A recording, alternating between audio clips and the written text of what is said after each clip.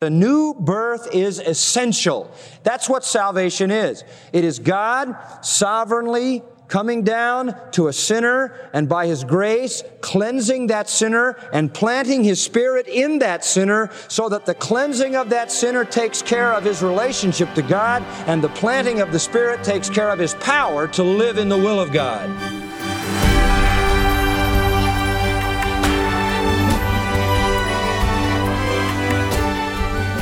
Welcome to Grace to You with John MacArthur. I'm your host, Phil Johnson. The wickedness of man, the eternal penalty for sin, and salvation in Christ. No doubt you are familiar with those elements of the gospel message. But what about the issue of regeneration? What exactly does it mean to be regenerated? How does this happen, and why is it necessary? And what's the connection between being regenerated and benefiting from your trials? Those questions are the focus of John MacArthur's lesson today on Grace to You as he wraps up this timely series, Benefiting from Life's Trials. And now with a message titled, Born to Holiness, here is John MacArthur.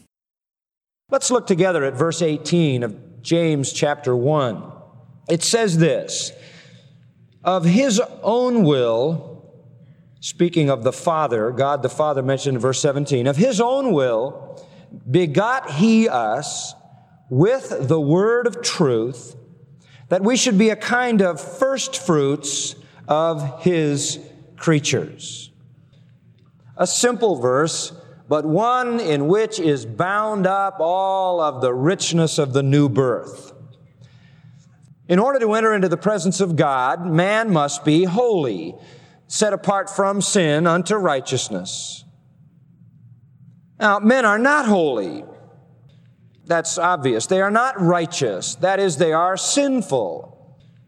They do not think right, speak right, act right, do right. They do not rightly perceive God. They do not rightly perceive themselves.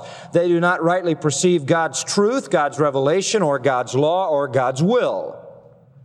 But even though men are not holy and they are not right with God, for the most part, they do not perceive that they are not holy. They do not understand that they are not righteous. They do not willingly agree with the diagnosis of Scripture that they are sinful. Now the question comes up, what are you going to do to help this man? What are you going to do to change the situation? What does this man need? External changes are not enough. He cannot, by some resolution in his own mind, determine that he's going to obey the law of God and work his way out of this deadness. He cannot give himself new life. What he needs is to be recreated. He needs a new heart, a new inner person, a new life principle. He needs to be born again. He needs to start all over and come out different. As if, in the words of Nicodemus, he could crawl back into his mother's womb and start all over again with a different nature. Since holiness is the absolute condition for acceptance into fellowship with God, sinful man in his fallen, dead condition can't ever have that fellowship, and God won't accept his corrupt self, so he needs a new life. He needs a brand new life. So when we talk about the gospel or the new birth, we're not talking about adding something. We're not talking about tacking something on. We're not talking about putting a ribbon on a sow. We're not talking about putting a new suit of clothes on an old man. We're talking about a total transformation. To enter into a right relationship with God demands a total new person. You have to go back and start all over again and be born all over again into a new life.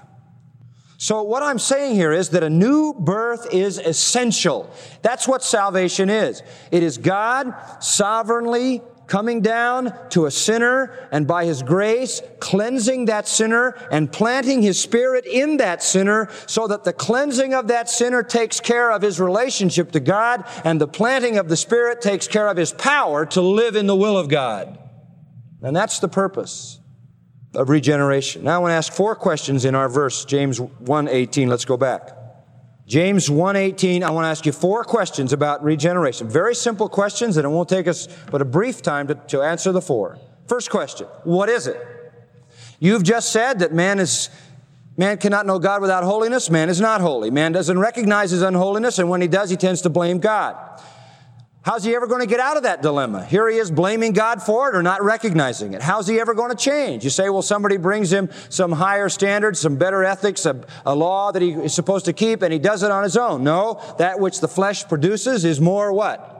More flesh. So what has to happen is he needs the divine intervention of a sovereign God who by his Spirit comes in, washes away his sin, plants a new life in him, gives him his Spirit to energize that new life unto obedience. That is a sovereign act.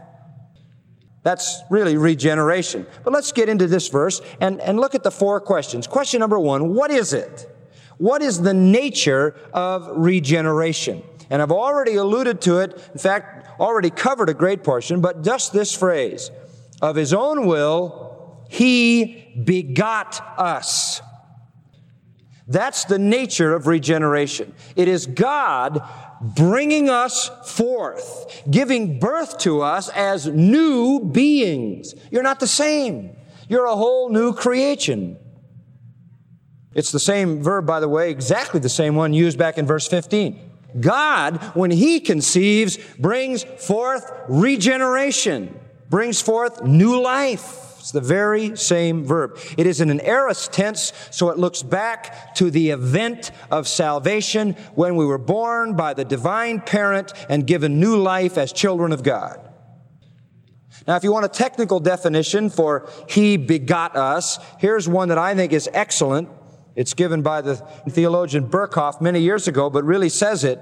Regeneration is that act of God by which the principle of new life is implanted in man and the governing disposition of his soul is made holy. That is a great definition. Regeneration is that act of God by which the principle of new life is implanted in man and the governing disposition of his soul is made holy. That is a total transformation. That doesn't sound anything like Romans 3, does it? Or anything like Ephesians 2, 1-3. In fact, Peter says we become partakers of the divine nature. God gives us his own life, his own self, his own righteous character, his own holiness is implanted in us. Just a tremendous thought. As a Christian, you and I possess the very nature of God. 2 Peter 1:4, we are partakers of the divine nature. Now, in its fullness, we are yet to receive all that implies, but already that new life principle is planted in us. This is completed in a moment of time. It is not a process. It is an event. It is an act by which God creates you new. It is a secret work. It cannot be perceived. That's why we can't, in the words of Jesus, tell the wheat from the tares, because this particular act is imperceptible. It is known only through its effect. We can't see God recreate someone. That is a divine miracle unseen by any human eye. But it plants in the person a new life principle and a new disposition that is enabled and driven to keep the law of God. Marvelous. It overcomes the deadness of sin and the deadliness of sin. No longer are we subject to sin. Paul says in Romans chapter 6, sin no longer has dominion over us. We now follow a new master willingly and eagerly. Jesus said in John 10, I am come that they might have what? Life. What do dead men need most? Life. And so he comes to give us new life. So what is regeneration? What is it? He begot us. What does that mean? He gave us new life. Total transformation of the inner person. Second question. Who does it? Well, I've already told you that from John chapter 3. Who does it? Look back at verse 18 again. Of his own will, he begot us. He, being God the Father, mentioned in verse 17 as the source of every good and every perfect gift. Of his own will is first in the Greek in the verse, which puts it in the emphatic position. showing that the sovereign will of God is the root of this new life. It couldn't be any other way, because how is a dead person going to give himself life? Impossible. The source of new life is God. God. It is the grace of the giver, not the desire of the receiver. That desire of the receiver is prompted by the grace of the giver. So it is wholly the choice and the work of Almighty God. If I am saved and you're saved, who gets all the credit? God does. We praise Him. You say, but wait a minute, didn't I receive Christ? Didn't I believe? Of course you did. You reached out and received Him and believed. Look at verse 12 of John 1. As many as received Him, to them gave He the right or the authority to become the children of God, even to them that believe on His name. You say, that's right, I believed and I received. Didn't I do that? Didn't I initiate that? Look at verse 13. Who were born, not of blood, not talking about a human birth, nor of the will of the flesh, nor of the will of man, but of what? God. You believed and you received because it was the will of whom? Of God. It is a sovereign thing. Yes, you believed. Yes, you received. Behind it all was the sovereign, determinative, gracious will of God. No child has ever been born into the world, humanly speaking, because he or she wanted to be born. Fair enough? The birth of a child is strictly the decision of parents, not of unborn children. Spiritual birth is analogous to that. It is the decision of the sovereign, divine parent. No man comes unto me, Jesus said, except the Father what? Draws him. Except the Father draws him. And even the very faith we exercise is granted graciously by God. So our conscious experience of conversion, our conscious experience of committing our life to Jesus Christ, of believing in His death and resurrection, of opening our hearts to receive Him, of believing the gospel, all is a consequence of His sovereign will. Beloved, when you stop to think that you're saved because He predetermined in eternity past to save you, that is a marvelous thing. God, in His grace and love, predetermined to have an eternally intimate love relationship with you just because that's what He wanted. Marvelous. John put it this way: we love Him because He, what? First loved us. A child gives love to a human parent as a response to parental love and care and the life they gave that child. And because God has willed to save us, because God has willed to give us new life and a holy nature, it is absolutely impossible, James says, that He could ever lead us into sin. You see how absolutely incongruous that is? What a thrilling thought. He predestinated us to set His love on us, to give us new life, that we might have eternal fellowship with Him, and He longs for us to be in His presence, and when we go into His presence, He'll make us like His own Son, and He'll pour out eternal blessing on us forever and ever and ever. No wonder John says in 1 John 3, behold, what manner of love the Father hath bestowed on us, that we should be called the children of God. He can't even think of an adjective. It's absolutely indescribable. He just says, what manner of love. He couldn't even come up with an adjective to describe that kind of predetermined, sovereign, free choice to love. Now, looking back at James 1:18, just one other thought about that particular point. When it says of His own will, it uses the word boulethes, aorist participle. It is not just a wish, but it is an active will of accomplishment. It isn't God just wishing it. He wishes us to be saved. It is He wills it to the extent that it actually happens. May I say something to you that's very profound theologically? This is what we would say is God's productive will. That is, when He wills this, it happens. It is not a wish. You can wish something. I wish, oh, how I wish this would happen, and it may be remotely unrelated to what will happen. Or you can say, I will that to happen, because it's within your power to make it happen. That's the intent of the word here. God's desire produces the end of that desire. So what is regeneration? It is God recreating us. Who does it? God does it by His sovereign power, and we respond to that sovereign grace. Third question, okay? We've asked what and who. Here's the third one. How does it happen? How does it happen?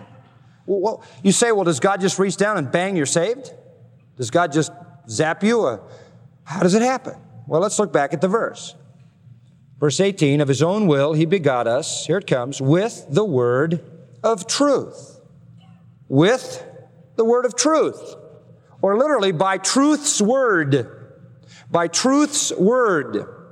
That means the word of God, the Scripture. You see, God regenerates us and washes us and cleanses us and gives us a new inner person and plants the Spirit in us through the power of His what? Of His Word. Of His Word. Men are born again by the power of the Word. If you don't hear the Word, you don't hear the message that saves. In 1 Thessalonians 2:13, Paul is commending the Thessalonians for how they responded to the preaching of God's Word. He says, for this cause we thank God without ceasing, because when you received the Word of God, which you heard from us, you received it not as the word of men, but as it is in truth, the Word of God, listen to this, which effectually is working also in you that believe. It is the Word that works with a believing heart. God sovereignly moves to redeem. A person responds to the exposure to the Word with faith, and salvation takes place. God's will then of salvation is brought to the heart of a person through an understanding of the Word mixed with faith, and regeneration takes place. How does it happen? It happens through the Word of God. And again, I remind you of Titus 3:5, not by works of righteousness which we have done. We don't get salvation and new life by doing things, by trying to obey God in the flesh. But according to His mercy, He saved us, watch this, by the washing of regeneration and the renewing of the Holy Spirit. They're the same two things, the washing of the water of the Word and the planting of the Holy Spirit. That's the sovereign work of God. So the word of truth is the issue. Now, let me just take that phrase a little bit further. The word of truth, or truth's word. That particular designation is used several times in the New Testament. In 2 Corinthians 6:7, you don't need to look these up, I'll just mention them to you. It says, by the word of truth, by the power of God, and it goes on. In Colossians 1:5, it says, of which you heard before, listen to this, in the word of the truth of the gospel. The word of the truth of the gospel. And there, the word of the truth is specifically linked to the gospel. By the way, 2 Timothy 2:15 also mentions the word of truth, rightly dividing the word of truth. So the word of truth in general is the word of God. It is that which God brings to us to unfold an understanding to us of His revelation of Himself. In specific, on basis of Colossians 1:5, we could call it the word of the truth of the gospel. Now, with that in mind, we go back to James, and we can just simply say that we wouldn't be out of line to say that we are born again with the word of truth, not only God's general revelation, but as in Colossians 1:5, His specific revelation of the gospel. And you say, what's the gospel? The good news that Jesus came, died, and rose again. So people are saved then when God sovereignly sets out to give them new birth, to give them a new nature, to wash away their sin, plant His Spirit in them. He brings them an understanding of that through the knowledge that comes in the gospel that is preached or that is given to them. That mixed with faith results in the new birth. So, God sovereignly saves by moving into a life and the recreating that life, but that takes place when a person comes to hear and understand the gospel and it is mixed with faith. And that brings about the new birth. What is it? It is total transformation. Who does it? God does it by His own sovereign will. How does it happen? By hearing and believing the gospel of Jesus Christ, that He died on the cross and rose again. That comes through the revealed Word of God. So God sovereignly chooses to redeem, comes down, cleanses the heart, plants His Spirit, but in order to do that, the heart must comprehend the gospel as clearly preached, and that comprehension mixed with faith brings about new life. New life. Now, if anything is to change in us, God must do it. But we must respond as well to the gospel. Now, that leaves us with one question. One question. Why is it done? Why? Why does God bother? We know what, we know who, we know how, but why? What is the purpose of making us new? The end of verse 18, this is marvelous. In order that we should be a kind of first fruits of His creation. Boy, what a statement. We could really go to town on this one. The ramifications of this are just tremendous. That we should be, that's an ace with the verb to be, that's a purpose clause. With the purpose of producing a new kind of creation. That's what God wants. He wants a new kind of creation. And we're the first fruits of that. That's great. But we're just the first fruits. What is that? The first fruits was the promise of the full crop. The promise of the full crop. And we are the first fruits. What a thought. God says, I want to take you to be my special possession. I want to take you to belong to me, to be symbols of the full new creation yet to come. Creation, it says in Romans 8, is groaning, waiting for its recreation. And we also are crying out for the recreation, not of our soul, we've had that, but of our what? Of our bodies, where the flesh hangs on. This new life we have in Christ is a taste of future glory, when the whole universe will be recreated. So, what a marvelous privilege is ours. What is regeneration? It's recreation, making us all new from the inside. Who does it? God does it sovereignly. When does it happen? Or how does it happen? It happens when we hear with believing hearts the word of the gospel. And then God mixes our faith with His sovereign power, transforms us. And why does He do it? Because we are to stand out in the world as living examples of where this world is headed when He recreates it. Now, to put this thing back in James' context, try to tell me now that God wants us to sin, and I'll tell you, you got a screw loose. There's no way God wants you to sin. No way He's pleased with your sin. He created you to be a model of a sinless society. That's what He wants. So when you sin, don't blame Him. Put the blame where it ought to be, on your flesh, and long for the day when your flesh is redeemed. That's what it means to be born again. And we have much to praise God for.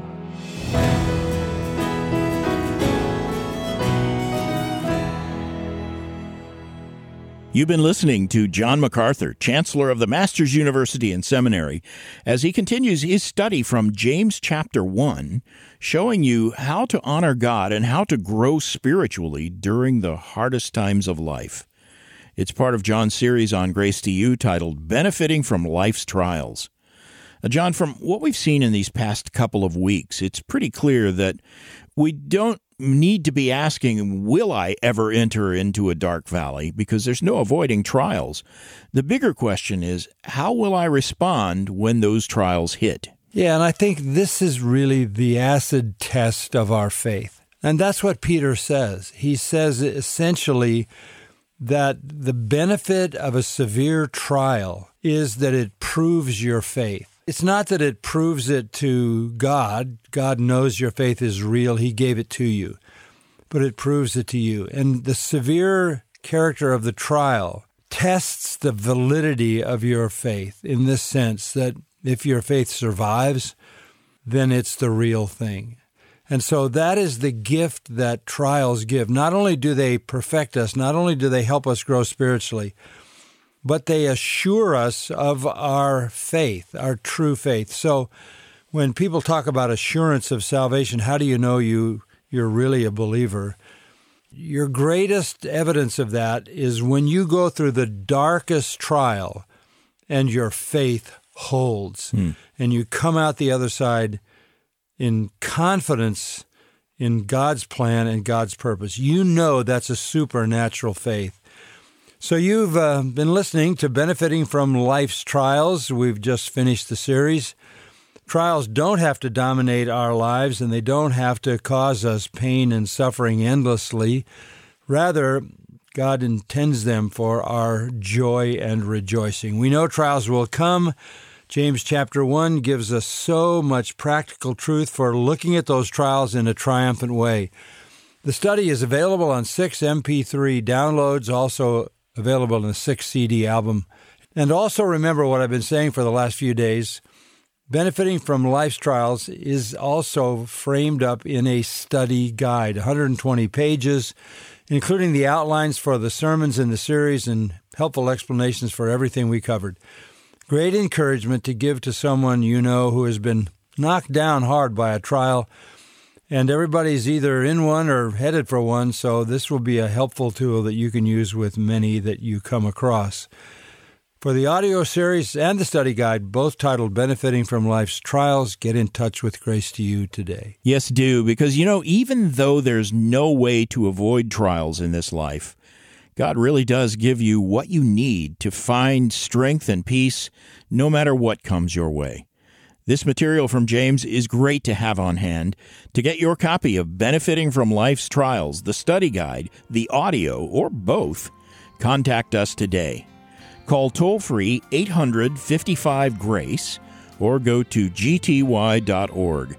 The brand new Benefiting from Life's Trials study guide is the 5th volume in our relaunched study guide series. It costs $7 and shipping is free. To purchase the Benefiting from Life's Trials study guide, call 800-55-GRACE or go to gty.org. Also, as John said, you can download all 6 messages from Benefiting from Life's Trials free of charge in MP3 or transcript format at gty.org. If you prefer the 6 CD album, we also have that available. You'll find all of it at our website, gty.org. Well, friend, if you're regularly finding encouragement from this broadcast, let us know when you contact us. Send your email to letters@gty.org. And to express your support, call us at 800-55-GRACE or go to the website gty.org. And now, on behalf of John MacArthur, this is Phil Johnson reminding you to watch Grace to You television. Look for it this Sunday, and then be here with us next week for more verse-by-verse Bible teaching with John MacArthur. It all starts Monday with a half hour of unleashing God's truth one verse at a time on Grace to You.